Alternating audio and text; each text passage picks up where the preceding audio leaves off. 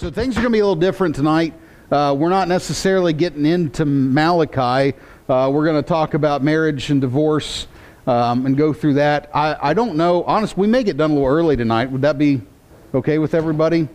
I've never seen anyone get upset when a sermon or a lesson went early. 5 minutes over, though, and people will not forget it for the rest of their life. Yeah.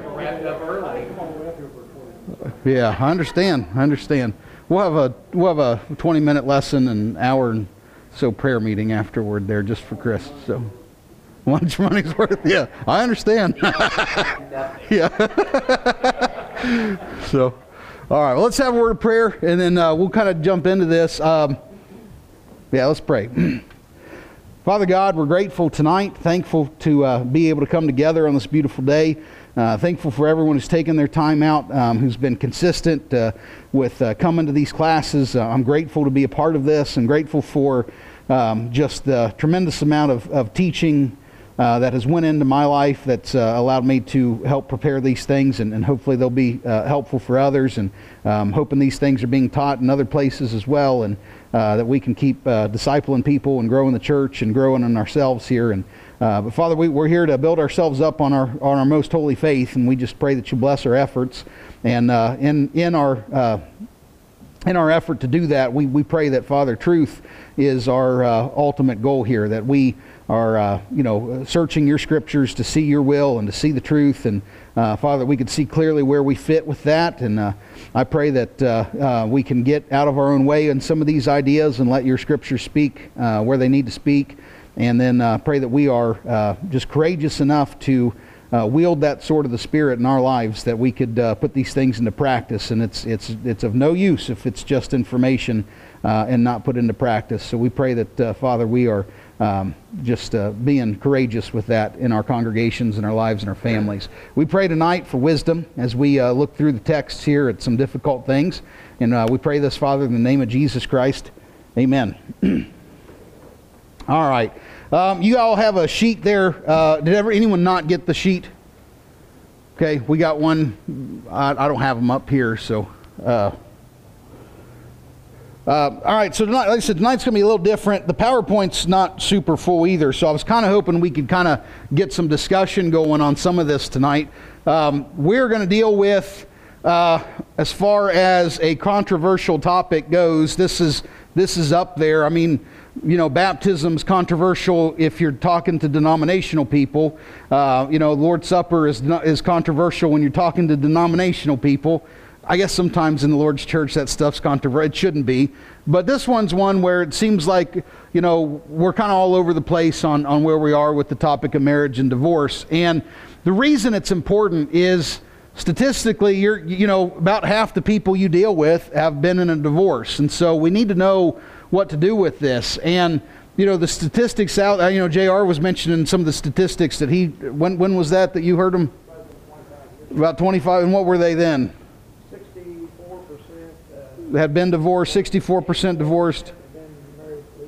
Is it the same crowd? 84% of that crowd was in their second, or had been divorced twice already. Yeah.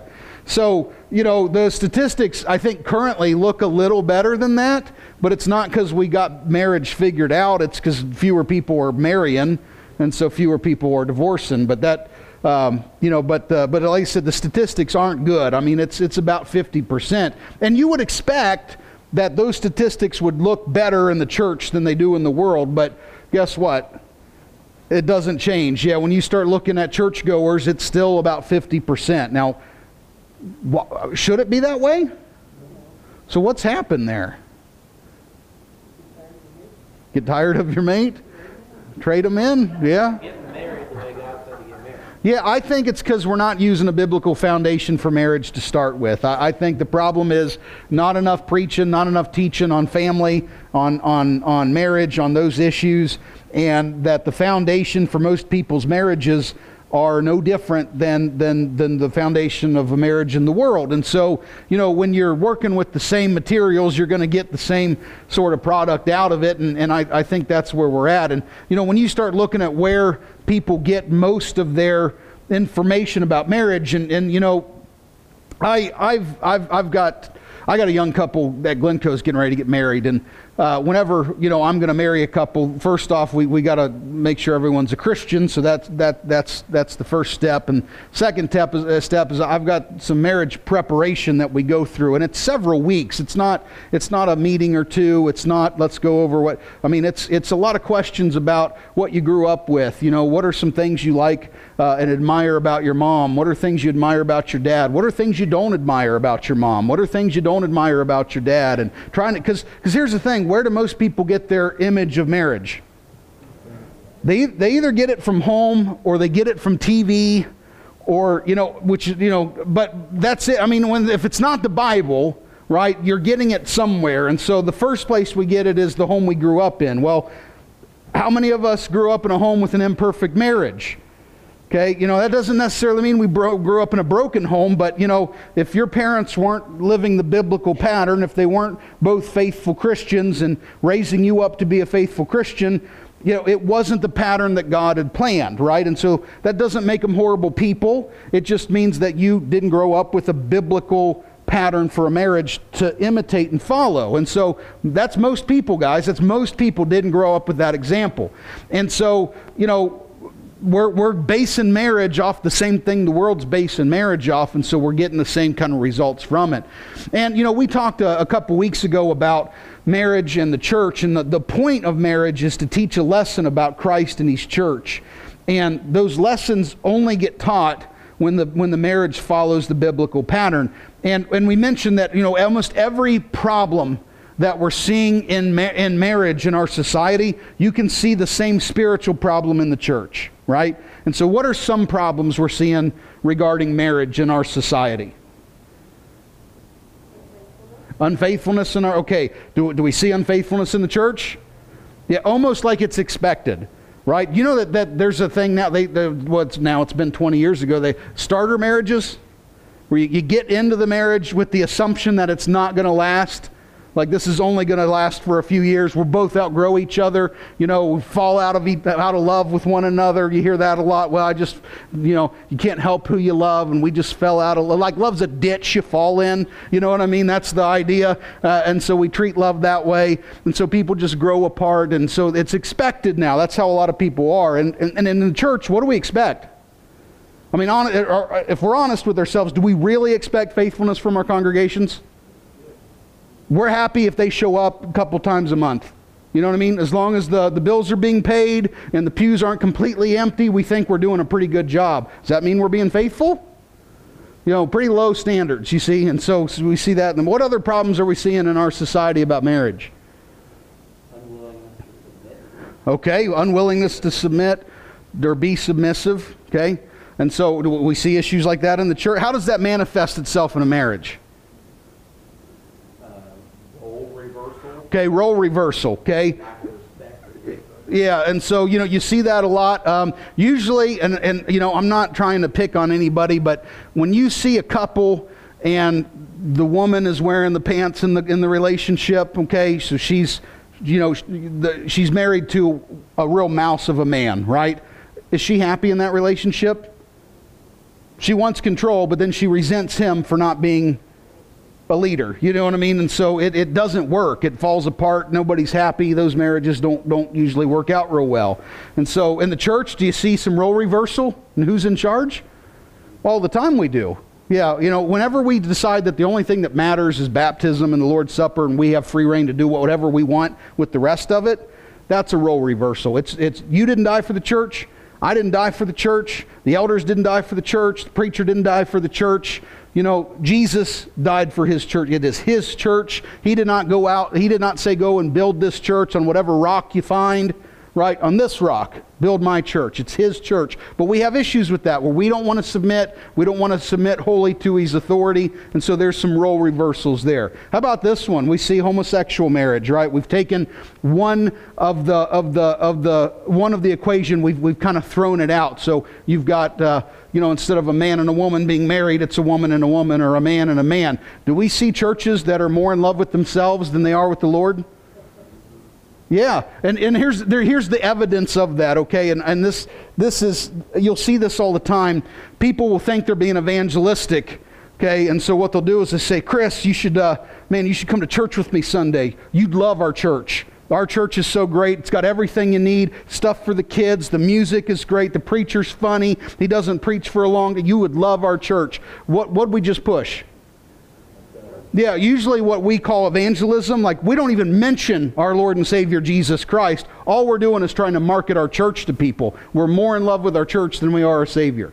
Okay, and so, so anyway, my point is we see, when we see these things affecting marriage in our families, sure enough, if you look hard enough, you're going to see it affecting the church too. And so those are issues, and so anyway, we live in a culture right now where marriage is under attack at every turn from our culture, from our world, and the church isn't ready for it. We're not ready to fight those battles. We're not preparing our congregations to stand where they need to stand. We're not raising up our kids to understand because most of our churches are kind of blind to what's really happening anyway. I can remember when the homosexual marriage thing was a big deal, maybe 10 years ago? Has it been that long? Maybe not quite that long. And I remember looking at Christians everywhere who acted like, it's not my problem. I'm not, I'm already married, right? I'm not a homosexual, so what does it matter if they want to allow for homosexual marriage, right? And so the church's attitude was, doesn't affect me, so I don't care. Does it affect us? Yes. Yes, it does. Okay, and we've seen how quickly things went from that point on. And so anyway, like I said, I don't think we're prepared. I don't think we're paying enough attention to these things. I don't think we're dealing with it enough from the pulpit. I don't think those things are being taught, from the pulpit to the house, to the family, to the dinner table. We got to get these things right. And so, but one way or the other, if you're going to be evangelistic and you're going to deal with people, you're going to run into people who have dealt with divorce, people who are on the edge of divorce. Don't think for a second that just because we're in the church that this is not an issue that is going to spring up even among Christian couples. And, and we know that for a fact because when it's brought up in the Bible multiple times, we go back into Deuteronomy and we find out that that Moses had to deal with this because of the hardness of people's hearts. Well, what group was those people? They were God's people, right? So, it'd be nice to think we've moved beyond those issues, but God's people we've not grown all that much in those thousands of years. And so, same issue. So anyway, this is something we got to figure out what to do with. Now, like I said, this is a controversial topic. You probably believe something about divorce when you walked in here tonight. Probably no one here is just completely a blank slate on the topic. And so I'm going to assume that you came in here tonight and you've kind of already settled where you're at with it, and that's okay. And I'm also prepared for the fact that you may not agree with me when we're done. And that's okay too. What we're going to do though is we're going to kind of walk through this. This is not a comprehensive discussion on this. This is not crossing every I and dotting every T or the other way around. Okay, seeing if you're awake. But anyway, we're going to deal with it the best that I can deal with it tonight. And maybe this will get that door open for you. Maybe get you thinking about some things. Maybe some things there that we haven't looked at before be worth looking at. But I know the opinions on this topic are vast, and so anyway, like I said, I'm prepared for whatever we end up dealing with here with it. So here's the thing. Let's talk about some of the modern teachings that we end up with on the topic of divorce today. What are some things, not necessarily what you believe, but what are some things that we hear today? This is where you participate. So, well, just teachings on it. What congregations or what some churches are teaching about the idea of divorce. Okay, that's pretty common, right? We hear this a lot, that there's absolutely no divorce unless there's some sort of adultery that's been. Is that what you said? Yeah. Oh, some sort of infidelity has taken place. Have we heard this before? Okay, so let me start out by, I think I shared this with Jake. I actually know of a congregation, okay, the Lord's Church, where, you know, this is the idea they're holding, right? No divorce unless there's some adultery taking place. There's a couple in the congregation don't want to be married to each other anymore, can't stand each other. They've both already picked out new mates, by the way. They know where they're heading, but they can't get out of their divorce because no one's cheated on each other. So guess what the preacher encourages them to do? If you all go ahead and commit adultery, then you can get your divorce and you can marry these other two people that were also in the church. You know, so what a mess, right? What an absolute disaster of a mess. But that's, well, now you're getting nitpicky here, so yeah. No, you're right. Like I said, I don't agree with this. Okay, I'm just saying, you know, see, here's the issue. When some of these things, you know, we can look at and say, okay, that kind of looks well. Let's follow this through. You know, we've got to be practical about all of this because the Bible is a practical book, and so we've got to, you know, sometimes it's easy to grab onto an idea when you've not actually dealt with it yet, you know, and you've never had to flesh it out a little bit. So, but yeah, there's obvious issues there, right? And so, yeah, if you've already committed adultery in your heart, you know, if you've lusted after, you know, those sorts of things. Okay, what are some other ideas that we have heard, other teachings that we hear today? I know I've heard about, like, if you weren't a Christian when you're young. Okay. It doesn't apply. So you're not married. Well, you can be divorced because you weren't a Christian when you got married. Oh, okay. So if you're married, Then you become a Christian. then divorce is on the table because you weren't a Christian when you married. Okay, we heard this side. This is a common idea. I've heard this too.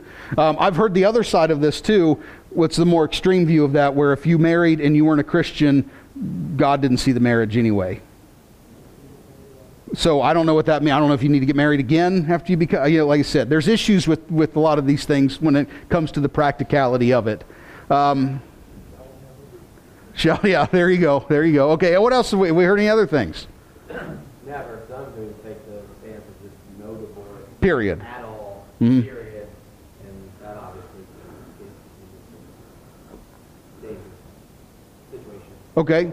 Yeah, okay, so again, in the Lord's church, I know this is a teaching that's very common, but I know specifically of one congregation, and the preacher's kind of proud of the fact that he's worked through a couple that were on the fence of divorce, and he encouraged them just to separate, but stay married. They're still legally married, so there wasn't a divorce, but they live in separate homes. They have nothing to do with each other, and so that's fine because they're still married. Is that biblical marriage? Yeah, so, okay. So anyway, so there's issues there too, right? Here's something that comes up. And so some of these ideas are stemmed from Catholicism. A whole lot of our ideas on divorce we've adopted from Catholicism. And so I'll just, Jim Spinati, I'll go ahead and tell you, because he, of course he grew up Catholic. And so, he was telling me there that his dad got a divorce in the Catholic Church, and his dad, of course, the Catholic Church, they don't recognize divorce. So instead of getting a divorce, what he had to do is he had to pay a certain amount of money to the church, and then what did they do? They annulled it. So it was like they never got married to begin with. Okay, and so they don't see the marriage now. The problem then was that all the kids were illegitimate, which is a problem. So he has to pay I think it's a yearly sum to the church for the church to see the kids as legitimate children from a marriage that never existed. So I'm not sure how you get it, that's really getting around the problem. So has anyone ever heard of, I saw some heads nodding. This is common, yeah. How about this one? I've heard where, okay, if a couple gets divorced and remarried, that they have to get divorced and remarry back to the original couple. You heard that before?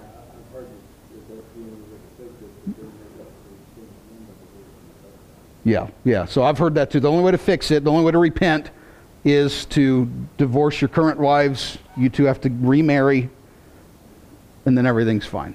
So that's a common idea as well.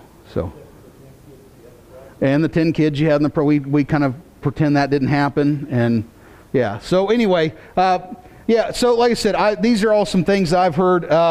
I've heard once you're divorced, that, again, you can't remarry. Marrying a divorced individual becomes sin. It's adultery. And so, anyway, things get confusing, and it's easy to start contradicting things when we start talking about all this. And so, anyway, this is some of the things that we're going to try to sort out. The two things that we need to get in our heads tonight before we move forward, and one of them is going to be harder for some of us than the other. The first thing is we got to get our heads out of the United States in 2023. Okay, because that's going to be a stumbling block for us. If we can't get our heads out of how this works here in America, then it's going to be harder for us to see what's going on in the Bible. And so a lot of times we kind of take our circumstance, throw it in the context of the Bible, and then think we've got things figured out, and it doesn't always work out that way. So that's going to be one issue that we're going to have. The other issue that we're going to have, and we're going to spend some time in this first half of this class going over this, and I'm not sure how much we need to go over this. And so we're going to talk about dishonest Bible translations. Okay, now I say that knowing full well that some of you, I'm sure, are very loyal to your Bible translation. I know how easy it is to get attached to a certain translation of the text and uphold it to a high standard, and to sit back and admit that even the cream of the crop here might have some dishonesty in it, might be hard for us to swallow. So let's kind of evaluate what I'm talking about here. I don't know how much has there been a lot of Greek translational talk in the past here? I mean, have we dove into how this works in general? I mean, should we start at the bottom, or? No, I mean, it's been addressed. Okay. Come across those passages. Okay. So here's the thing. We hear people talking about, everybody wants sometimes people make the claim, well, this translation of the Bible is the most accurate. And I'm just going to say that we can't say that about any translation of the Bible, because it's a translation. And if you understand how translation works, it's not like translating from one language to another is A equals A and B equals B. It doesn't work like that, because the whole language is structured differently than our language, right? So the Greek, and I'm just going to go with the Greek, because there is no way that in the foreseeable future I'm ever going to get into learning Hebrew. But we kind of can cheat a little bit there, because the Hebrew text was translated into Greek. And does anyone know what that was called? The Septuagint. And when Jesus quoted, often he would quote from the Old Testament Septuagint, and so he would quote from that Greek. And so if we get the Greek sort of figured out, we can kind of use that everywhere, and so that's kind of nice. The other thing to know is that if Jesus could use a translation, we don't have to know the Greek. We are allowed to use a translation. There's nothing wrong with that. But when using a translation, be aware of the limitations there, right? And so, does anyone how many of you have taken a foreign language class in your life at some point? It doesn't have to be Greek, it could be Spanish, French. A lot of us have some experience with that. And so, you probably understand that you can take a phrase and say Spanish, and you could probably translate that 2 or 3 different ways and be accurate in each of those instances, right? And so, and so the Greek language is kind of the same thing. There's a lot of different ways you can get across the text and what it's saying, and there's a lot of words that have to be added in the English, because those words are kind of assumed in the Greek, right? And so if we had an actual literal translation of the Greek, it would be unreadable in the English. None of it would make sense. It wouldn't sound like sentences. It would be very, very confusing and hard to read. And so things have to kind of be added for emphasis. Now, translations used to be more honest about it, and when they added things for emphasis, they would italicize them in our text. Nowadays, most of our translations have dropped that and just leave it in there like everything else. So it's kind of hard to tell right now. I know of a guy in the Lord's church right now that's he's hung up on the word added in Acts chapter 2. 3,000 souls were added. And he's kind of made a whole doctrine on this idea of added. Like how can you add 3,000 to nothing is kind of his thing. And so he's come to the conclusion that the church had to have started before Acts chapter 2. Well, first off, you can add to 0. So that's Yeah, so that's something you can do. The other thing is that word added isn't there in the Greek. It was added for emphasis, okay? And so, yeah, isn't it ironic? So anyway, you're kind of making a mountain out of nothing there, you know what I mean? And so you got to be careful making entire doctrinal claims, right, off of some things like that. But anyway, when people translate the Bible, it would be lovely to sit up here and say that people's only agenda is to be accurate and to be specific and to be consistent when they're translating the Bible. But the truth is, people have an agenda, okay? And I try to stress this a lot when I teach. We have an agenda too, okay? There's none of us in here who are, so high and mighty that we don't have an agenda. I have an agenda when I teach and preach. I have an agenda when I read the Bible. I wish I didn't. My goal is to identify that and try to keep it out of the way. But when I teach, there's a goal that I'm trying to get to. And so the goal should be the truth, and that it'd be nice if that's where we're always at. But we have ideas in our minds. We have an agenda when we're looking at the Bible. Maybe that doesn't mean that it's a deceptive agenda or that there's any malice, or anything like that to it. But to sit back and say we have no agenda, no preconceived ideas when we open up the book, it's just not true. And so the best thing we can do is identify that, admit that, be honest about it, and try to keep it out of the way. Right? But to act like we don't is probably dangerous, more dangerous than the fact that we do. And so our agenda should be, let's arrive to the truth, let's determine what God has said, let's take that back to our side of things and see how to apply it. That should be kind of the way that should look. And, some people, though, they look to the Bible, and what they're wanting to do is they're wanting to make God say what they've already decided they want God to say. Okay, and that happens. For example, sometimes you may encounter, maybe a denominational person that'll look into Mark 16 there, and they'll read it, whoever believes and is saved should be baptized. Is that what it says? No. Why would they word it that way? Yeah, now I've met people where I've said, will you read that verse? Yeah, whoever believes and is saved should be baptized. They don't even realize that they're being deceptive. They don't even see the agenda that they have when they're reading it. But until I say read it one word at a time, it doesn't even hit them that they're reading it wrong. Okay, and if you don't think we've done that, all of us have done that with something, because there's so many things that I've hit, and I'm like, oh my goodness, I've read that wrong my entire life. Like it came out of my mouth a certain way, and when you start breaking things down word by word, you realize that's not what that says, and we just hit one there Sunday. I was preaching there in Ephesians 5 where it says that you once were darkness, and now you are the light. And I know that I've read that before and said you once were in darkness. That's not what it says. The Bible says you are dark. You were darkness. That you were darkness, and now you are light. And like I said, I've read that before, and I put that word in. I was in darkness. Now I'm in the light. That's not what it says. Those words aren't in there. That seems kind of harmless, but the point is we've done this at some point. And so sometimes people look, and what they're looking for is to make sure the Bible agrees with what they already believe. And so now, when it comes to Bible translations, what else do you think might play a factor? Okay, denominational affiliation. How do you think that might play a role in things? They're going to try to make the Scripture support their doctrine. Okay. Does anyone here use the New American Standard? A couple of us. Okay. Does anyone got the new edition? Have you all heard about it already? The 2020. What are some of the problems in the 2020? From what I've read, I don't own one. From what I've read, there's some kind of gender neutralizing. Okay, they're unnecessarily remove a lot of the he and the mankind and Yep. that sort of thing, and make it they. I think I heard 16. They've got Acts 22:16. They've messed it all up. Yeah, and Romans 6 is bad too. They've got it all out of order where you're saved before you're baptized and everything else. Yeah, but Acts 22:16 is probably the word. I don't even remember what it says. Do you remember how they've got it?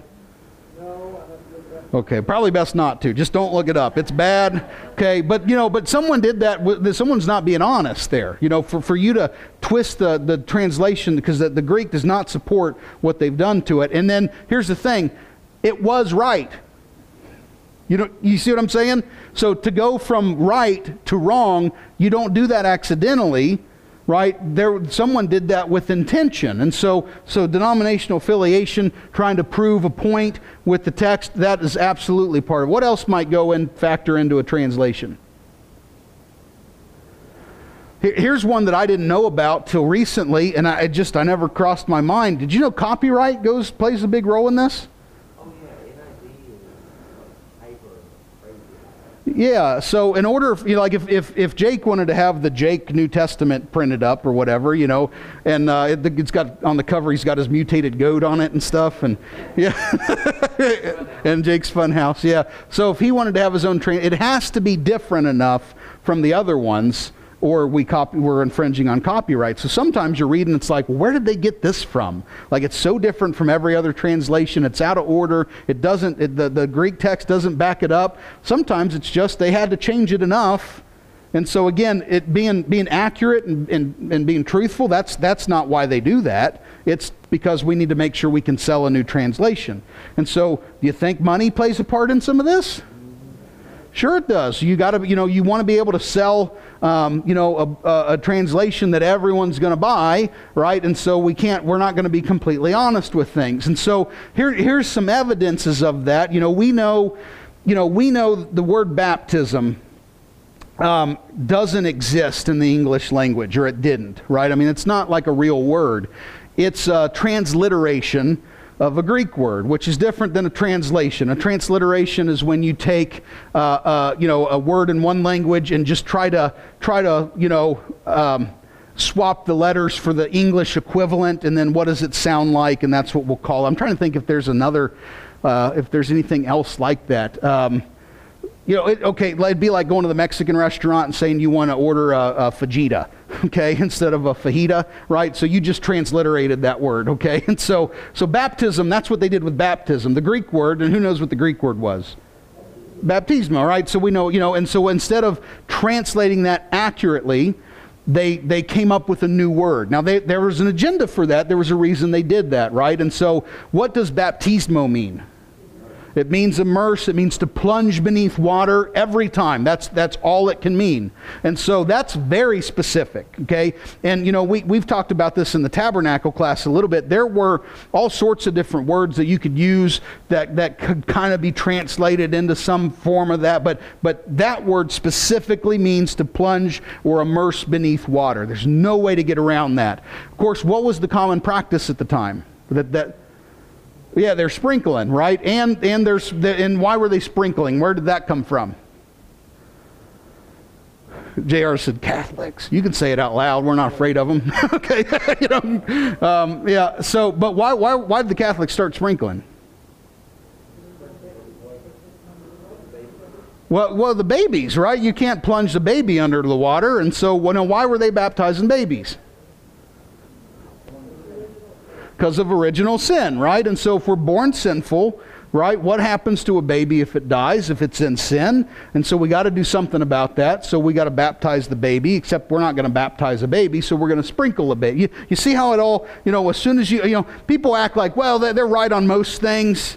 It doesn't work that way. The Bible is like a tapestry, and you pull a thread, it distorts the whole picture. Right? And so we start messing with sin and the origin of sin and how it's inherited, and then now we've got issues with babies, and then now we're changing baptism, and then you see how it all ties together. And so the practice at the time, we're going to sprinkle instead of immerse. And so when the English translators were looking at baptismo, they thought, we can't put immersed here because that's going to get us in trouble, because that's not what anybody's practicing. So what did they do? We make up a word. Right? And what's nice about made-up words is if you make up a word, you can make it mean anything you want. And so today, if someone looks up the word baptism in an English dictionary, what does it say? All the different ways every different way that word gets used today. And then people are like, well, see, it's okay to sprinkle or to pour, or, because now here's a little, this is important to know too, that the dictionary does not tell you what a word means. It tells you how a word is being used in the time that it was written. And that's why dictionaries change, right? And so I've got on my desk in my office the 1828, is that? Yeah, Webster's. That's the one where some of those Church of Christ guys were kind of helping. They used the Bible to identify a lot of those words. And you look at an updated 2020 dictionary, and it's like, whoa, my goodness, what did we do? Some of these words just mean nothing anymore. Marriage, man, woman, it's just simple things. It's changed so much. And so anyway, they changed though because the dictionary doesn't tell you what a word means. It tells you how a word's being used. That's important to know. And so when we are looking up biblical words, stay away from a dictionary. Okay, let's look at what the Greek word was and what that word meant, right? And so that's a good way to go with that. But anyway, so baptism is one of those words. It's a made-up word. Now, if our goal is to be consistent and specific and accurate, should we use the word baptism? We probably ought to use the word immersion. Okay, I'm not saying you're in sin because you're going to say baptism. But if we want to be specific and consistent and accurate with the text, immersion is and I try to use the word immerse rather than baptize, but I don't always do it. But that's something I'm trying to get in the habit of doing. Now, here's the thing. There's a guy in the Brotherhood that for most people was esteemed as kind of the Greek scholar, and he's not around anymore, but his work is held up by most people, and he did more probably for the Greek language for our Brotherhood than anybody else has. T&T Ministries, we teach from this guy's material. I was taught Greek from people that sat in his class, and one of his lessons was always on this word baptism, how it should be immersed. He went over the same stuff that we went over, but much more intelligently than I can do. And, but anyway, he was convicted about this, and kind of his life goal was his life work was tied up into creating a consistent New Testament translation of the Bible. And he did, and I've got a copy of that, and I don't know if anyone else may have a copy of it, but he wanted to create a consistent New Testament translation, right? And so he put this together, and guess what he did with the word baptism? No. He left it baptism. Okay? And so, you wonder sometimes, why do these things keep going? Like, why hasn't someone stopped this and just said, well, that's not accurate. Let's just use the word that's meant. All the translations, all the people that have worked on Bible translations, all the translations that come out, every year we get new. Why is it that ever since the King James Version existed to now, we've got the word baptism? Why hasn't someone said, why don't we just use the word that the Greek word means? Why don't we, wouldn't that be more accurate? Nobody has, right? We still get the word baptism. Okay, and so it makes you think, well, how much of even our language in the church has been dominated and influenced by denominational practices? And it's kind of scary to think about that, because, because, again, I don't know any translation that doesn't translate that word baptism. And so that's something to think about. So anyway, the point is that the Bible that you use, I don't care what Bible translation it is, understand that whoever put it out, there was an agenda there. Okay, and none of them are perfect. There is no perfect English translation. Okay, and so that doesn't mean take your translation and throw it out the window today. Okay, I like the New American Standard. I don't think it's the best. I like it. It's I don't know that there is a best. They're all flawed a little bit here and there. What you need to do is recognize the areas where they're flawed at, right? And so as long as you understand the weaknesses of the translation you're using, you can overcome those things and deal with it, okay? And so, but if we're going to kind of bulk up here and say, no, my translation's perfect, I don't know that there's any point in continuing this discussion any further tonight. You see what I mean? And so, now, let's talk about the King James tonight for a little bit. And again, I know I'm stepping on something where, is anyone here just real big fans of the King James? We use the King James? Okay.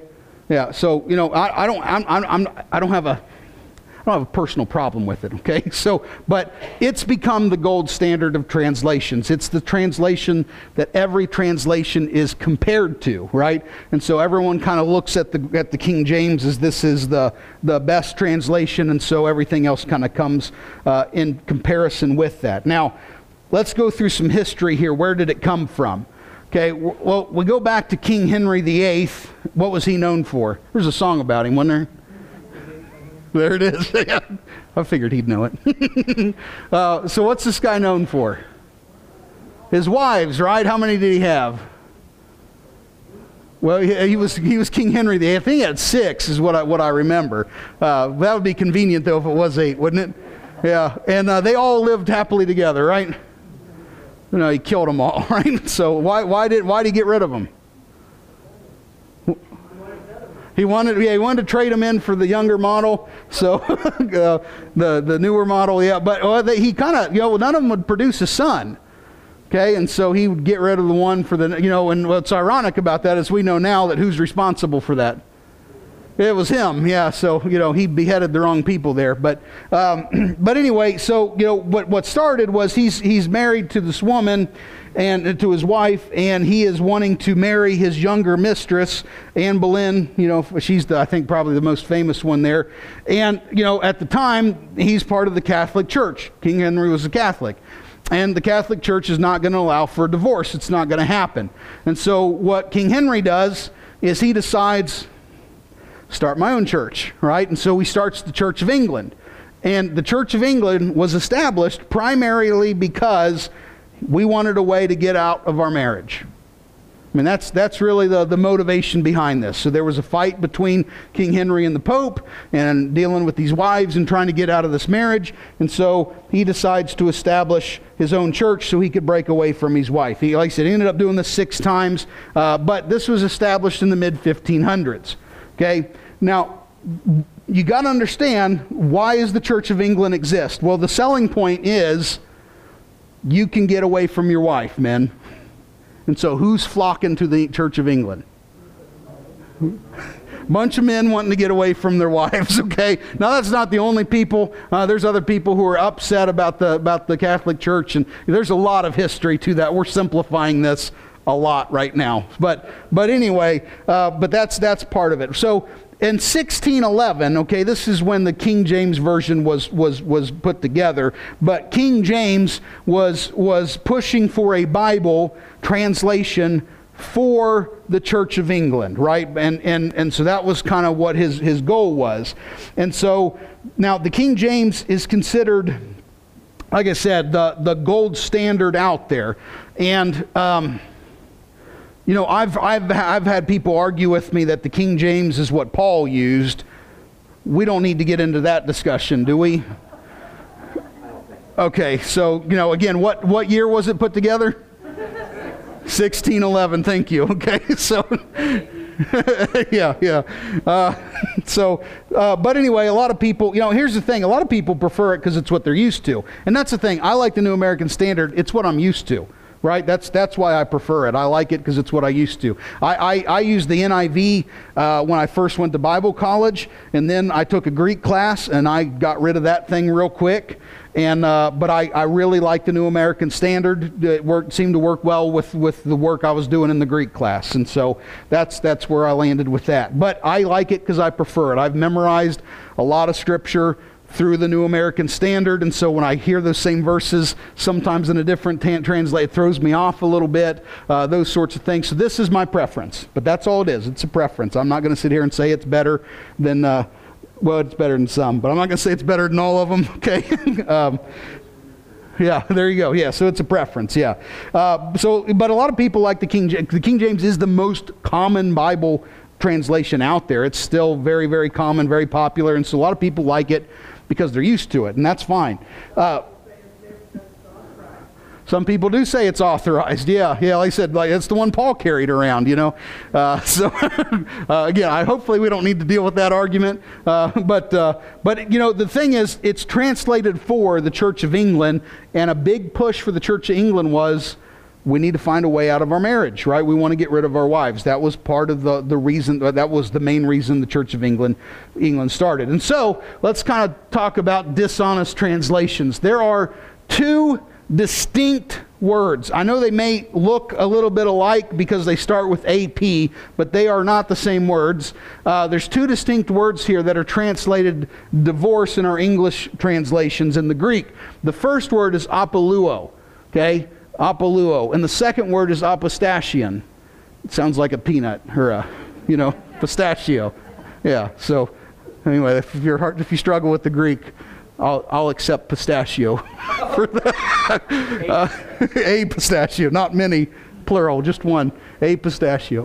But anyway, these are the two Greek words that we find that get translated divorce in our English translations. Our translations are not consistent on this.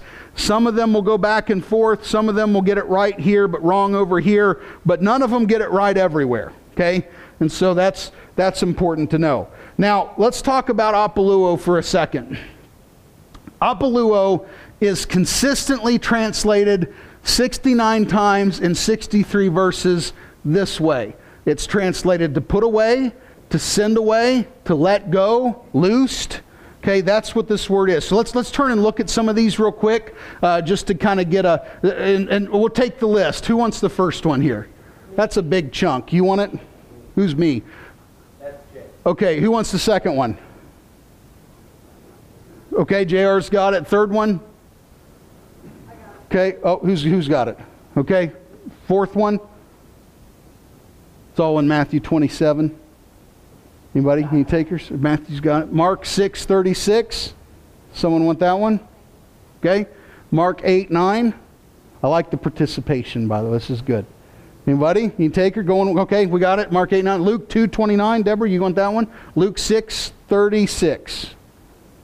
Okay, very good. And Acts 4:21 and 23. You can have it too, Matthew. You want both of them? Yeah. You can make it work. Yeah, we'll give it to you. Yeah, it's a nice day. Yeah, I'm happy to see you today. We'll do it.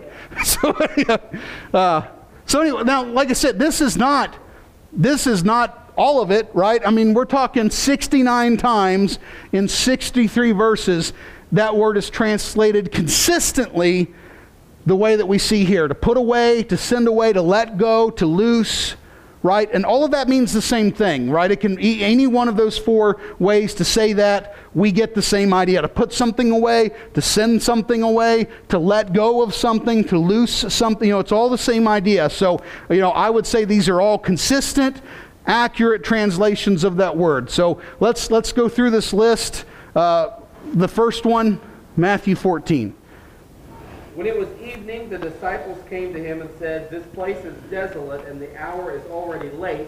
So send the crowds away, that they may go into the villages and buy food for themselves." But Jesus said to them, "They do not need to go away. You give them something to eat." They said to him, "We have here only 5 loaves and 2 fish." And he said, "Bring them here to me." Ordering the people to sit down on the grass, he took the 5 loaves and the 2 fish, and looking up toward heaven, he blessed the food, and breaking the loaves, he gave them to the disciples, and the disciples gave them to the crowd. And they all ate and were satisfied. They picked up what was left over of the broken pieces, 12 full baskets. There were about 5,000 men who ate, besides women and children. Immediately he made the disciples get into the boat and go ahead of him to the other side, while he sent the crowds away. After he had sent the crowds away, he went up on the mountain by himself to pray, and when it was evening, he was there alone. Okay, 3 times in that section, he sends the crowds away, right? That's that word apoluo, to send them away. Okay, the next one, Matthew 15:32 and 39. Okay, good deal. Yeah. The whole thing's in red. Yeah. Then Jesus called his disciples to him and said, "I have compassion on the multitude, because they continue with me now 3 days, and have nothing to eat. I will not send them away fasting, lest they faint away." Verse 39, and he sent away the multitude and took care of them and thirsty. Okay, very good. So sent away both times. Yeah, very good. Matthew 18:27.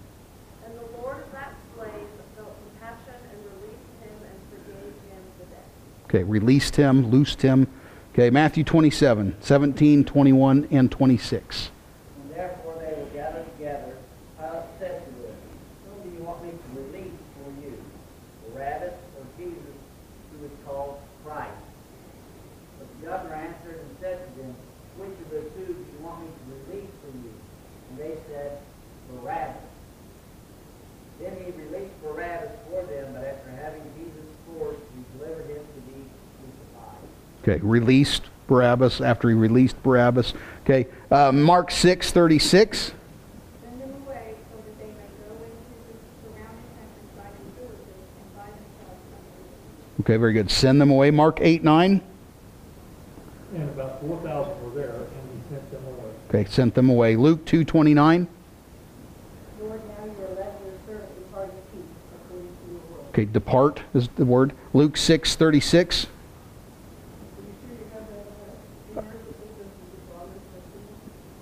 Yeah, or forgive, and you shall be forgiven. It's to loose, it's to let go, yeah, or be merciful.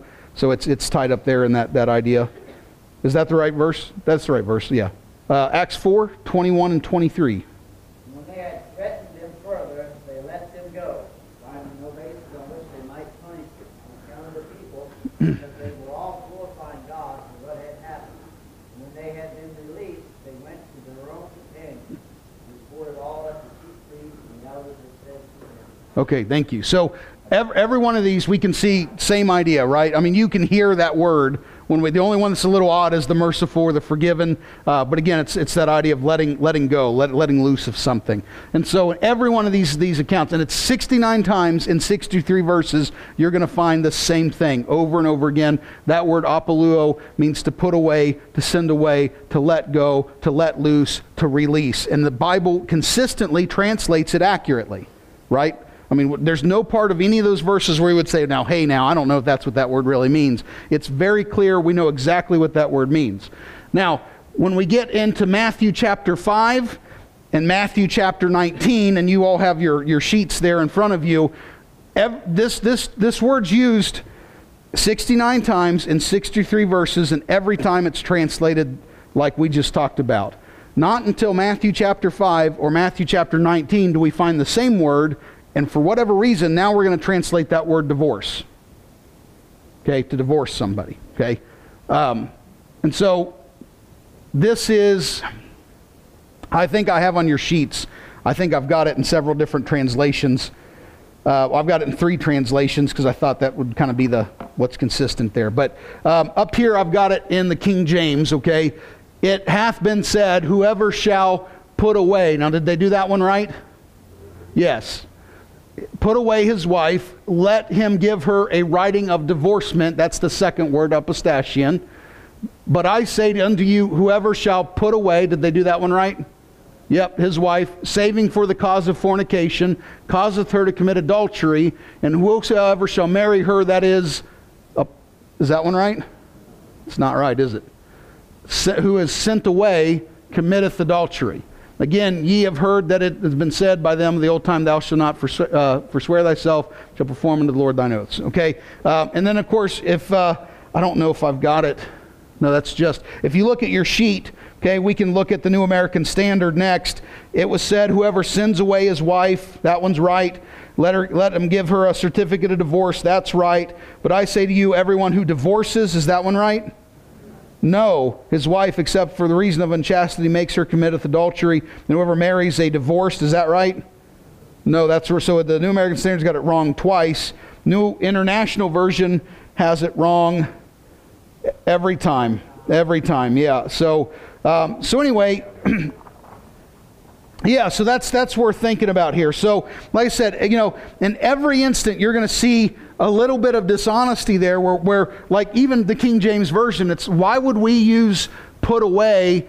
I mean, we're talking within like 3 verses here. We see this word put away. We see this word put away. We see this word, well, let's put down divorced.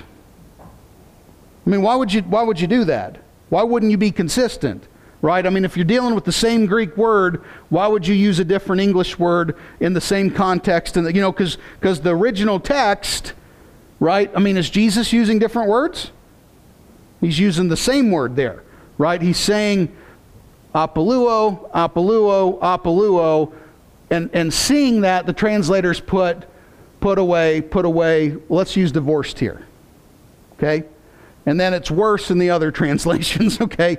And so, we get this word that's put away every time it's used. We get to Matthew 5 and we'll look at Matthew 19. And it's like, well, sometimes we got it right and sometimes we translated it differently. So let's look at Matthew 19, verses 3 through 10. The Pharisees also came unto him, tempting him, saying unto him, is it lawful for a man to put away? Did they get that one right?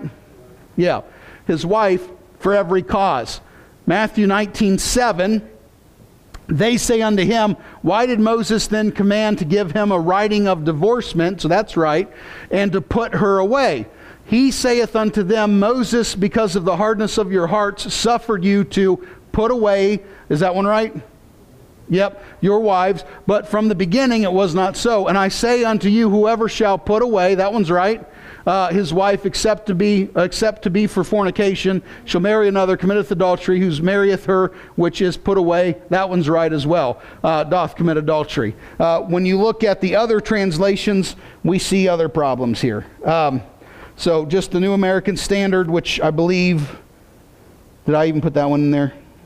I did not this time around. Okay, but anyway, we can see what the text is what the text is doing there. So my point is that either way we look at this, we've got people who are translating the Bible that are, smart enough to translate this word correctly every time it's used, 69 times it's used, and then at one instance we decide, I think this word means divorce here. Right? But we wouldn't translate that word divorce anywhere else. We wouldn't say, do you all want me to divorce Jesus or divorce Barabbas? Doesn't make sense in that context, right? Jesus didn't go and divorce the crowds, right? That didn't happen. He sent them away, right? Who do you want me to release, right? So those things make sense. But here, like I said, so my point is, this is intentional and it's dishonest to translate like this, right? When you're going to be accurate every time, but one time you're going to be different, you do that intentionally. You do that with your eyes wide open. And so, now, again, how can this continue? Right? How is it that we've had so many Bible translations and we get to a point where we're looking at the Greek today and we can see these things don't match up, and yet our English translations continue to get them wrong? If you're lucky, you've got a reference in the middle of your page there that'll show you that one instance, for example, over here where it's divorce, but it's apoluo. It'll probably make the correction in your reference margin. But again, the guy that did the new consistent translation, in the Brotherhood, when it came to the issue of divorce, he taught the same thing, but when he did his own translation, guess what he did with it?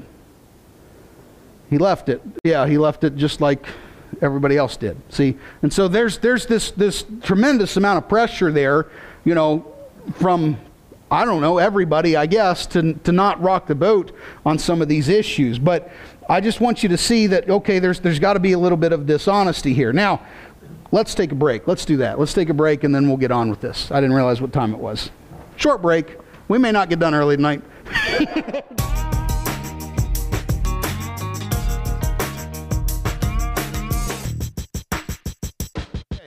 All right, so here's the deal. Okay, we look at these words here. Does it matter? That's the big question. Is there really a difference? And does it matter? So let's start off with this. What is God's standard for marriage? What is His plan? What is His standard? That's right. Two shall, and he brings that up right here, right? It's in Matthew 19, 4 through 6. He says, have you not read that He who created them from beginning made them male and female? And He said, for this reason a man shall leave his father and mother, be joined to his wife, and the two shall become one flesh. So they are no longer two, but one. What God joined together, let no man separate. Let no man put asunder. So that is God's plan for marriage from the beginning. Now, one of the things that people always bring up is we always want to go to Matthew 5, Matthew 19, and it's always like, well, we're trying to figure out how to get out of our marriage. You don't get out of a marriage. even if you divorce, okay, if you've been through divorce, if you know a divorced couple, it's not like you were never married. That person is in your life, especially if there were kids involved, for the rest of your life. And so maybe you get divorced, you're not married any longer, but it's not like it never happened, right? And so it is still marriage, regardless of what happens. Marriage is a lifelong commitment. So don't enter into a marriage lightly, because you don't, like I said, even if you get out of the marriage, you're not really out of it. That person's in your life forever. So, but anyway, this is the plan. Matthew chapter 19, the question is asked, and we looked at this. Is it lawful for a man to put away his wife for every cause? And we'll talk about that. It's real important that for any reason at all is what they're asking, okay? And Jesus is saying, hey, that's not the plan, right? From the beginning, God created marriage. This is the plan. Marriage is supposed to be forever. A man and a woman put together. What God puts together, let no man pull apart. That's the idea. And so, that's important as well. The other thing is, people are always looking and saying, well, this is the New Testament teaching about marriage and divorce. Is Matthew New Testament or Old Testament? We're in the Old. This isn't new, right? I mean, Jesus is referring to Old Testament standards. He's backing this up with Old Testament scripture, right? If you're looking for a biblical reason to get out of your marriage, you're not going to find one. Okay, I'll just say that. There's no point where Jesus sits up and says, here's how you do this to get out of the marriage you entered. It's not in there, okay? Because it's not supposed to be the plan. And so that's important to know. The other thing, though, is when we think about this is about getting out of America in 2023. Women were treated very, very differently in Bible times than they are treated today. And I know today with our feminist movement, it's easy to hark on the Bible, and because of the Bible, we've got the patriarchy and toxic masculinity and all of that sort of a thing, and men being men are to blame for everything that's wrong with the world. Listen, Jesus did more for the equality of a woman than anybody ever dreamed of doing before. In the Old Testament, women were property in line with an ox or a goat, livestock, and were treated that way. Jesus says in Christ there is neither male nor female, right? Jesus is the only, he comes and levels the playing field. People like to go into Timothy and say, well, a woman has to receive instruction in silence. We emphasize the wrong end of that. We emphasize silence. You understand what a big deal it is that a woman must receive instruction? Right? They're not to be left out. Right? We aren't allowed to only teach the men. Right? Women must also receive instruction. That's a huge deal. And today we don't even hear that part of it. You know what I mean? And so Jesus levels that playing field and like I said, so many people look down on Christianity and say, well, look what they've done to women. No, they've done so much for women, and so that's really important to see that there. But in the Old Testament, a woman was treated like property. She didn't have any rights. And so until she was married, who'd she belong to? Her father, and if father wasn't around, brothers. Okay, she belonged to her father or her brothers. And when she, and part of the marriage, right, there was, this marriage is a legally binding contract, right, and there's a dowry. What was the dowry for? A bribe to take her? Well, but my point is there's an exchange of goods and money there, right? And so this is legally binding. And so once she was betrothed to a man, she is no longer under the care of her father and her brothers. She belongs to that man, right? That's the idea. She takes his name, right? And there's dowry paid. There's an exchange of goods. She becomes the responsibility of the man she's betrothed to. Okay? And so, well, how do you get out of a marriage? Okay, and again, don't think America 2023 will just go to the courthouse and file some paperwork and it's all over with. God's standard is the two shall become one. Let no man put asunder what God has joined together. How do you get out of it? Well, okay, no, we're on to something here. We've all said it, right? Until death do us part, right? So how do you get out of marriage? Okay? 1 Corinthians 7:39, a wife is bound as long as her husband lives. If her husband's dead, she's free to be married to whom she wishes, only in the Lord. What is it? What do we stir up here tonight?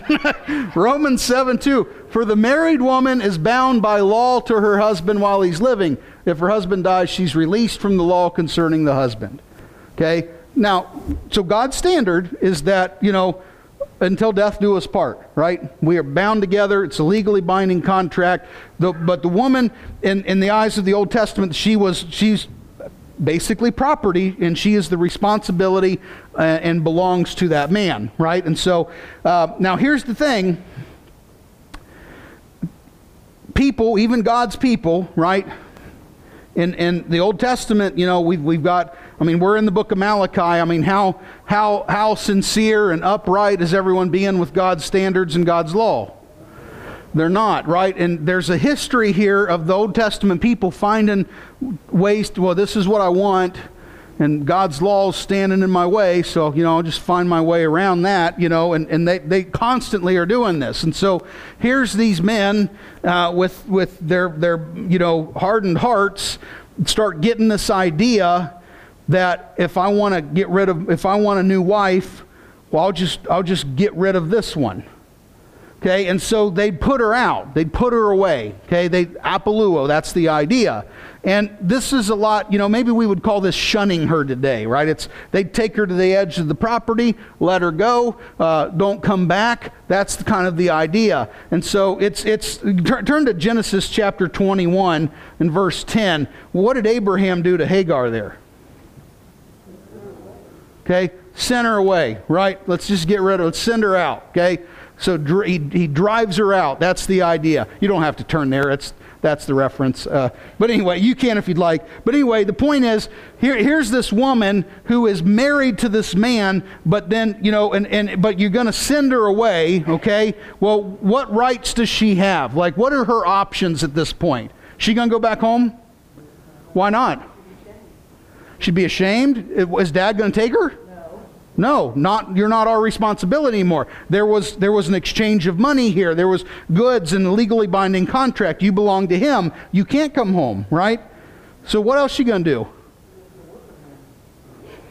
Okay, welfare. Okay, well again, not America in 2023, so yeah. Well, I guess she could just sit at the gate and wait for the husband to change his mind, right? That'd be nice, wouldn't it? How long till that doesn't work out? Yeah. Could she go get remarried? Well, has there been a divorce? All he did is kick her out. You see, all he did is send her out now. So now she could lie, but here's the thing. If she goes into town and lies and maybe says she's a widower, or, maybe says that she's not been married and marries another man, then what's the husband going to do? Well, she's mine, and now she's committing adultery. Right? Okay, well, that's an issue, right? What's the punishment for adultery? Yeah, so she commits adultery while she's married. She dies. Well, then what? Then I got my way out of my marriage, didn't I? And it ain't my fault. Because now here's the thing. I know this sounds wicked. I've met these kind of guys even today. Right? I want out of my marriage, but I don't want to be the responsible one. So they'll make it as miserable as possible for the woman until she decides to leave. And then he comes out like a knight in shining armor. Look what this woman did to me. Left me, treats me like garbage, ran off with another guy. He drove her out by, this is what he wanted, right? I've seen that happen. I've seen where that's the intention. I want out of this marriage, but I don't want it to be my fault. Right? And so guilt, right? And we start working our way around that. And I've seen that in a lot of things, okay? But I've seen it in marriages too. And so don't think it's so far-fetched to think that they'd do something similar to that. So we just kick her out, right? What's she going to do? Sit there and starve to death? She can go into town, become a working woman, okay? And then all you got to do is find her and say, look, she committed adultery, stone her. She could lie and remarry, even though she's still married to me. And then all I got to do is find her and say, look, she's committed adultery, and stone her to death. Either way, I get out and I look pretty good, and she looks like the one that ran off on me, and now I can marry my new bride. Do we think this happened? What happens in John there with the woman caught in adultery? Yeah? See, I've heard people say, well, no, Ethan, because they weren't actually practicing this anymore. They seem to be, right? You know, what do you want us to do with it? The law says stone her to death. Where's the man in that account? The law said she had to be caught in adultery, and it takes two to tango. To be caught in the very act is what they said. Where's the man? Why isn't he being dragged out there? It's probably one of them. That's it too, Jake. Yeah. You need to leave. That's so good. Yeah. Yeah, so, you know, something to think. You know, it was always the woman, right? She's the only one that's paying a price in this scenario. She's the only one that gets hurt in this scenario. And there's no way to protect her, right? Because of the hardness of evil men, you know, if they wanted to do this to a woman, there's no way to protect that woman, right? And so, like I said, she can't go back home. She belongs to that man, right? And so, you know, she doesn't have a lot of options, okay? And again, here's what: if a man is found lying with a married woman, both of them shall die. The man who lay with the woman and the woman, thus you shall purge the evil from Israel. And so, if a woman is caught committing adultery because she's still married, even though you drove her off, do you need to divorce that woman? How do you get out of a marriage? Till death do us part. Do you need to divorce the woman? Don't need to divorce the woman. She's going to be dead. She's been caught, right? And so,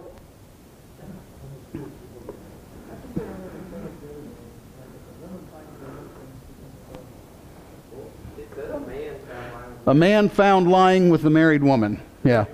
But in their practice of this, it seems to be, especially when you look at John 8 with the woman at the well, you know, it seems to be the woman always paying the price, okay?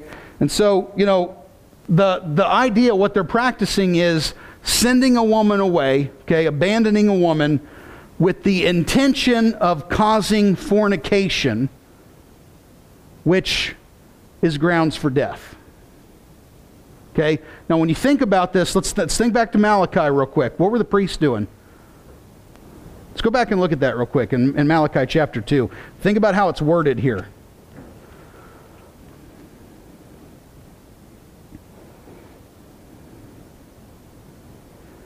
Let's start in verse 14. Chapter 2, you say, for what reason? Because the Lord has been a witness between you and the wife of your youth, against whom you have dealt treacherously. That word means to be dealing with her violently, right? To cause violence to. Though she is your companion and your wife by covenant. But not one has done so with the remnant of the Spirit. And what did that one do while seeking a godly offspring? Take heed then to your spirit. Let no one deal treacherously against the wife of your youth. Verse 16, for I hate, and guess what that word is? It's not divorce. Apoluo. I hate sending away, says the Lord, the God of Israel, and him who covers his garment with violence. It says wrong. I think we brought that up in the class. That is the word for violence, says the Lord of hosts. So take heed to your spirit that you do not deal treacherously. What are they doing with their wives in order to marry these pagan idol worshipers? They're abandoning their wives. Right? And in doing so, he uses words like treacherous and violence. You know, we mentioned they're covering their garments with violence, right? God's saying you can't hide from it. I can see through your motives. Okay, what they're doing, they're abandoning their women, their wives, for the intention of causing fornication, which is grounds for death. Because again, what are her options? Now, back in the Matthew 19, some Pharisees came to Jesus testing him and asking, is it lawful for a man, it'll say divorce in some of our translations, but the word is apoluo, put away his wife for any reason at all. Now, does it seem like this is still the practice of the day? Yeah. Okay, and so we send the woman, we abandon our wives. Okay, and then and what does that lead to? Usually some sort of violent end, right? And so is it lawful for a man to put away his wife for any reason at all? Now, what we find out is not only is this an issue of the day, I mean, this was a very common issue of the day. You can read up on some of the Jewish scholars, Alfred Edersheim, I think, is that Edersheim? We'll go with that one. He's the Sketches of Jewish Life, the Days in the Life of Jesus Christ. He brings some of this stuff up in his books as well. There was basically two thoughts among the Jewish people of the day. There was a conservative view and a more liberal view, just like today with just about everything, but dealing with divorce and marriage. Okay, and so the conservative view was, okay, if you're going to send your wife away, if you're going to put your wife away, you've got to have a good reason. What's the problem with that line of thinking? What's your good reason? Yeah, so I mean, Chris may think he's got a good reason. Jake may think he's got a good reason. We don't define a good reason, right? That's the problem. And so, that's one issue. The other school of thought, a little more liberal, was any reason at all. Okay, so they want Jesus to weigh in on the argument of the day. Do you think it's lawful to put away, to send away, to abandon your wife for any reason at all? And so, like I said, this is still going on. Now, in Matthew chapter 19, what we have going on here, and you may want to go ahead and turn there in your books there so we can get the whole context. In Matthew chapter 19, they are asking Jesus about this question, and Jesus is not, again, he's not telling us how to get out of your marriage. He's not giving us a New Testament view of divorce. That's not what's going on here. Jesus actually responds to this question with, we already dealt with this in Deuteronomy, right? Moses dealt with this a long time ago. Nothing has changed. And so he takes us back to Deuteronomy 24:1, which is what he's quoting. He says, this is Deuteronomy 24:1, when a man takes a wife and marries her, and it happens that she finds no favor in his eyes because he's found some indecency in her, and he writes her a certificate of divorce and puts it in her hand and sends her out from his house, and she leaves his house and goes and becomes another man's wife. Okay, and so back to the Matthew account. Okay, this is what Jesus is referring to.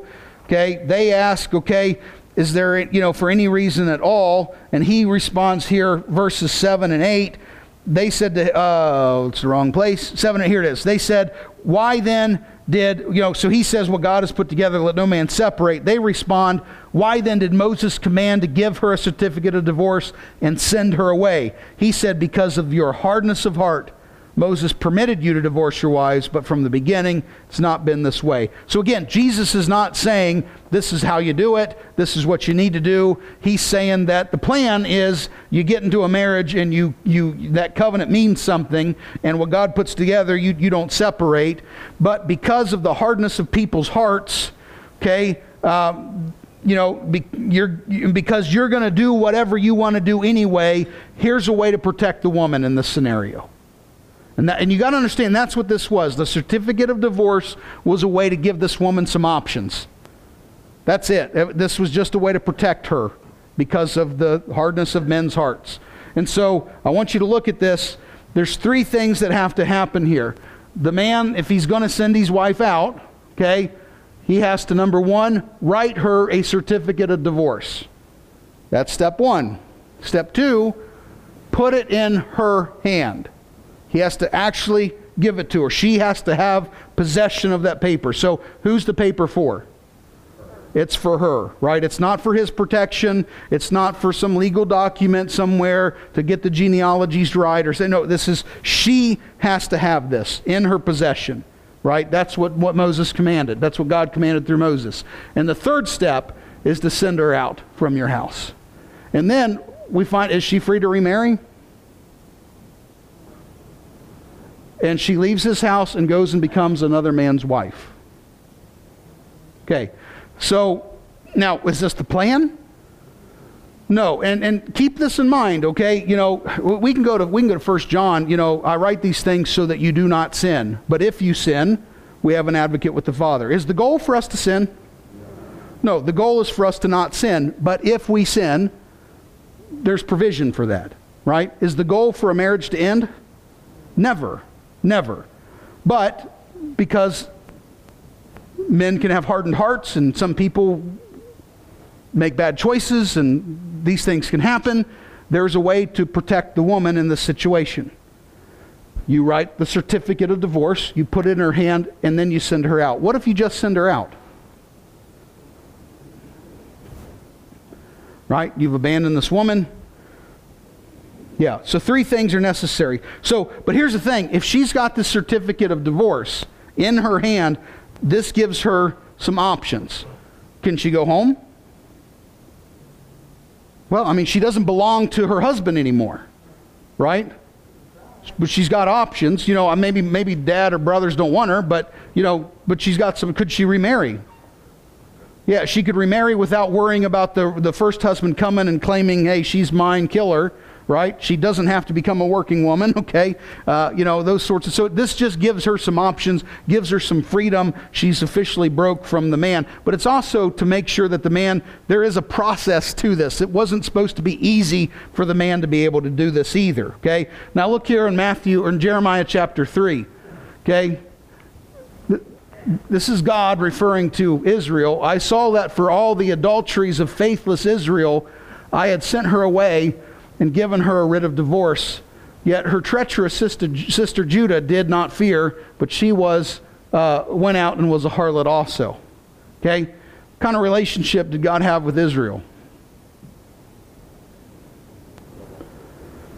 They were in part of a covenant together, right? And then what does God do? He writes a certificate of divorce, gives it to her, and sends her off.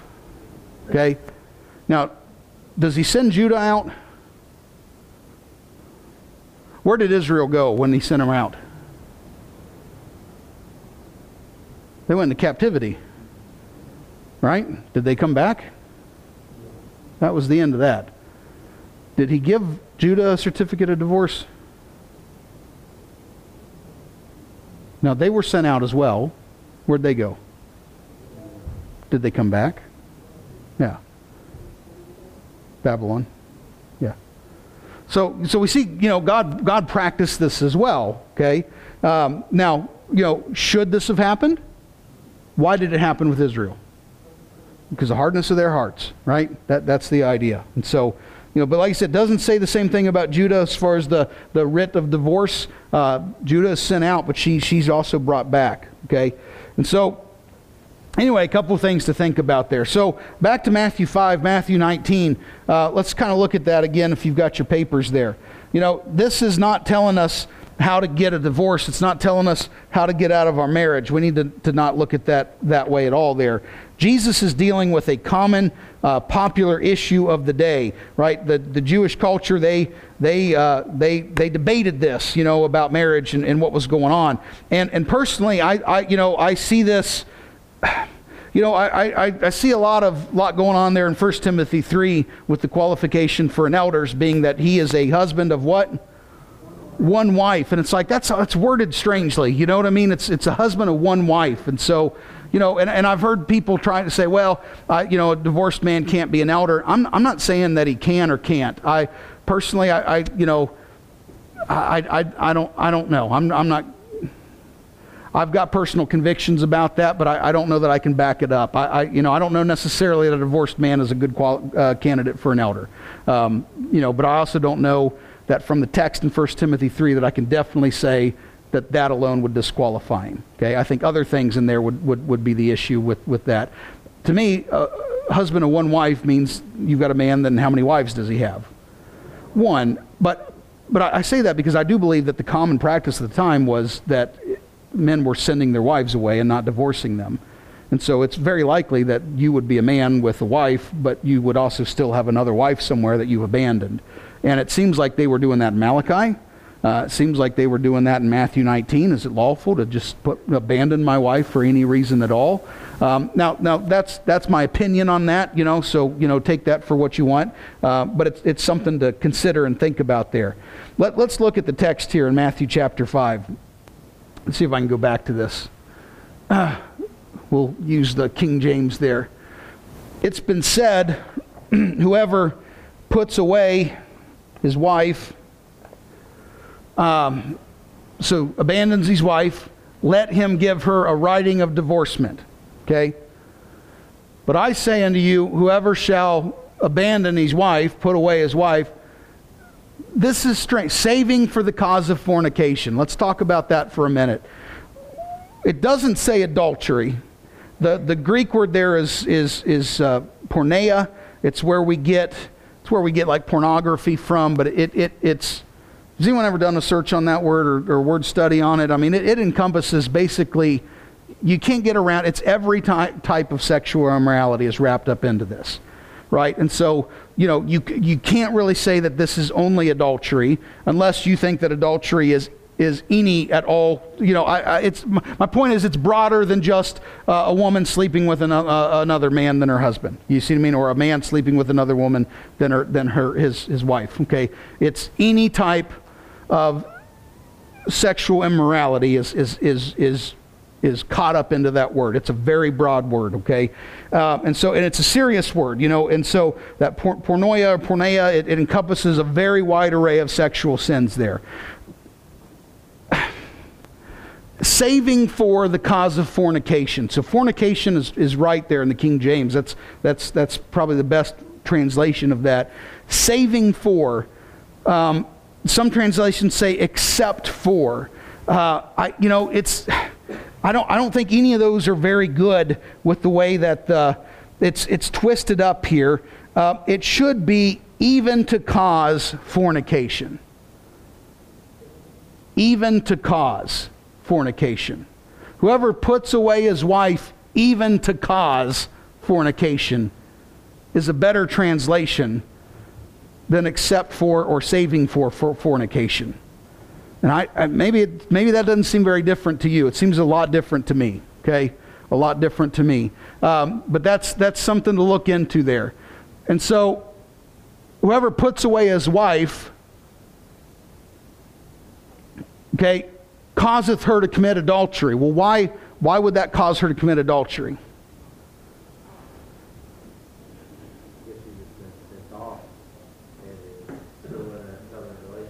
Yeah, she's still in a covenant relationship with her husband. Okay, and so whoever shall marry her that's put away, not divorced, put away, committeth adultery. Okay, and so if I abandon my wife, what are her options? Well, she's probably going to have to find another man or die or something something's going to happen there. And so if another man marries her, he's committing adultery, and so is she, because she's still married to me. She's my wife, right? And so, now, if she's committed adultery, do I need to divorce her? Okay, well, what's going to happen to her? She's going to die, right? You don't need to divorce the woman that's being stoned to death. You see what I mean? So that's something to think about. I don't see anywhere in this where you can say the only reason you can divorce your wife is if she's committed adultery. The text is not even about that. Jesus isn't trying to tell us this is the reason to divorce your wife. But he's telling us that if you marry a woman that has been abandoned and is still married, you are committing adultery. And if you abandon your wife and put her in that situation, right, you're causing her to be an adulteress, right? And so that's the idea. And Malachi calls this a treacherous act, even a violent act. And so, anyway, that phrasing there, saving for, except for the cause of fornication, do some looking into that. It's if you can find anything that doesn't have an agenda with that, good luck. But if you find anything that's honest, you're going to find out we don't have very good translations on that phrasing. Would you say that was more in line with the saving for should really be more along the lines of what? even to cause fornication. Even to cause fornication. Okay, and you can look in the Matthew account 19 and see the same kind of idea there. When we get into Malachi, okay, it's worse than what we saw in the New Testament.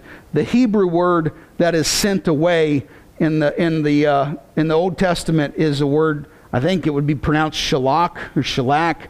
It is used now in the New Testament we said 69 times in 63 verses, and then twice it's translated divorce, right? But every other time it's sent away. And this Hebrew word is used 847 times in the Old Testament.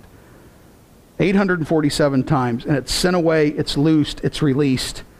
One time it's translated divorce, and that's in Malachi chapter 2. God hates divorce. It's the only time they translated it that way. In every other account, it's sent away, put away, released, loosed. And so, what does God hate? Here's some food for thought, and you all can think on this however you want. If we make divorce the sin, then we have issues with trying to figure out how to repent. Okay, if me and my wife divorce, how do I repent from that? Well, that's where we come up with doctrines like, well, you have to remarry her. Or, you know what I mean? And those sorts of things, because, I mean, how do you make that right? Because repentance can't just be, I'm sorry it happened. I mean, you know, you have to change. Okay, and so if we make divorce the sin, that's an issue. As far as I'm concerned, the sin is what causes a divorce. And, you know, and here's the thing, I think this is an accurate, 100% accurate statement. Anytime a divorce is in question, it's because God's pattern for that marriage has not been upheld, period. And so repentance is called for in that situation. Should divorce happen? No. There's no situation where I would counsel someone to get a divorce, where I would be encouraging that to happen, where I wouldn't be doing everything in my power to fight for a marriage to stay working and to work maybe for the first time if it never has. Again, if the marriage isn't working, it's probably because, well, it's always because God's pattern and plan for that marriage is not being upheld, and that's something to think about. And so, you know, here, you know, it's seems to be the idea that a woman who's been put away with a certificate of divorce is free to marry. We see that there in the Deuteronomy account. In 1 Corinthians 7, 27, 28, we see it there too. He tells us not to seek to be loosed from our wife, but if you are loosed from a wife and you marry, it's not a sin. You've not sinned. I put in your notes there, now this is not Bible, okay? This is historical Jewish history. We don't have in the Bible what that certificate of divorce would look like. I don't have an example of it. The only example I have is what we have here with Jeremiah, what God does with Israel. You know, that he sent her away and given her a writ of divorce. And, you know, and so you can kind of go through Jeremiah there and say, well, what did God tell Israel when he sent them away? And so maybe it looks something like that. But according to history, there is a copy of a Jewish divorce bill there. And this is from that Sketches of Jewish Social Life in the Days of Christ.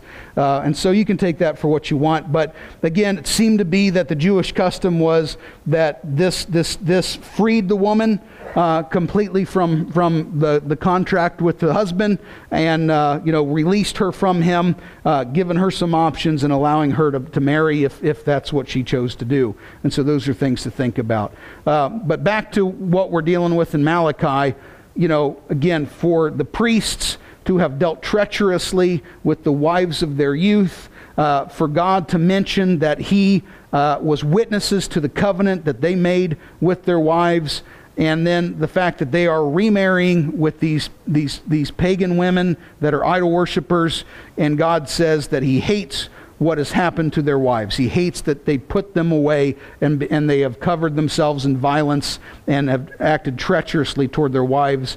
I think when you start thinking, well, how could that have actually played out? It's pretty vile to think that they were treating women that way. But again, we see the same attitudes today in people as well. So anyway, that's what I've got for tonight. Hopefully this has helped. Maybe it's caused some people to think about some things a little differently. If you've got different takes on this that you'd like to share with me, I'm open for that as well. And like I said, this is by no means a comprehensive look at the topic, but something worth looking into there.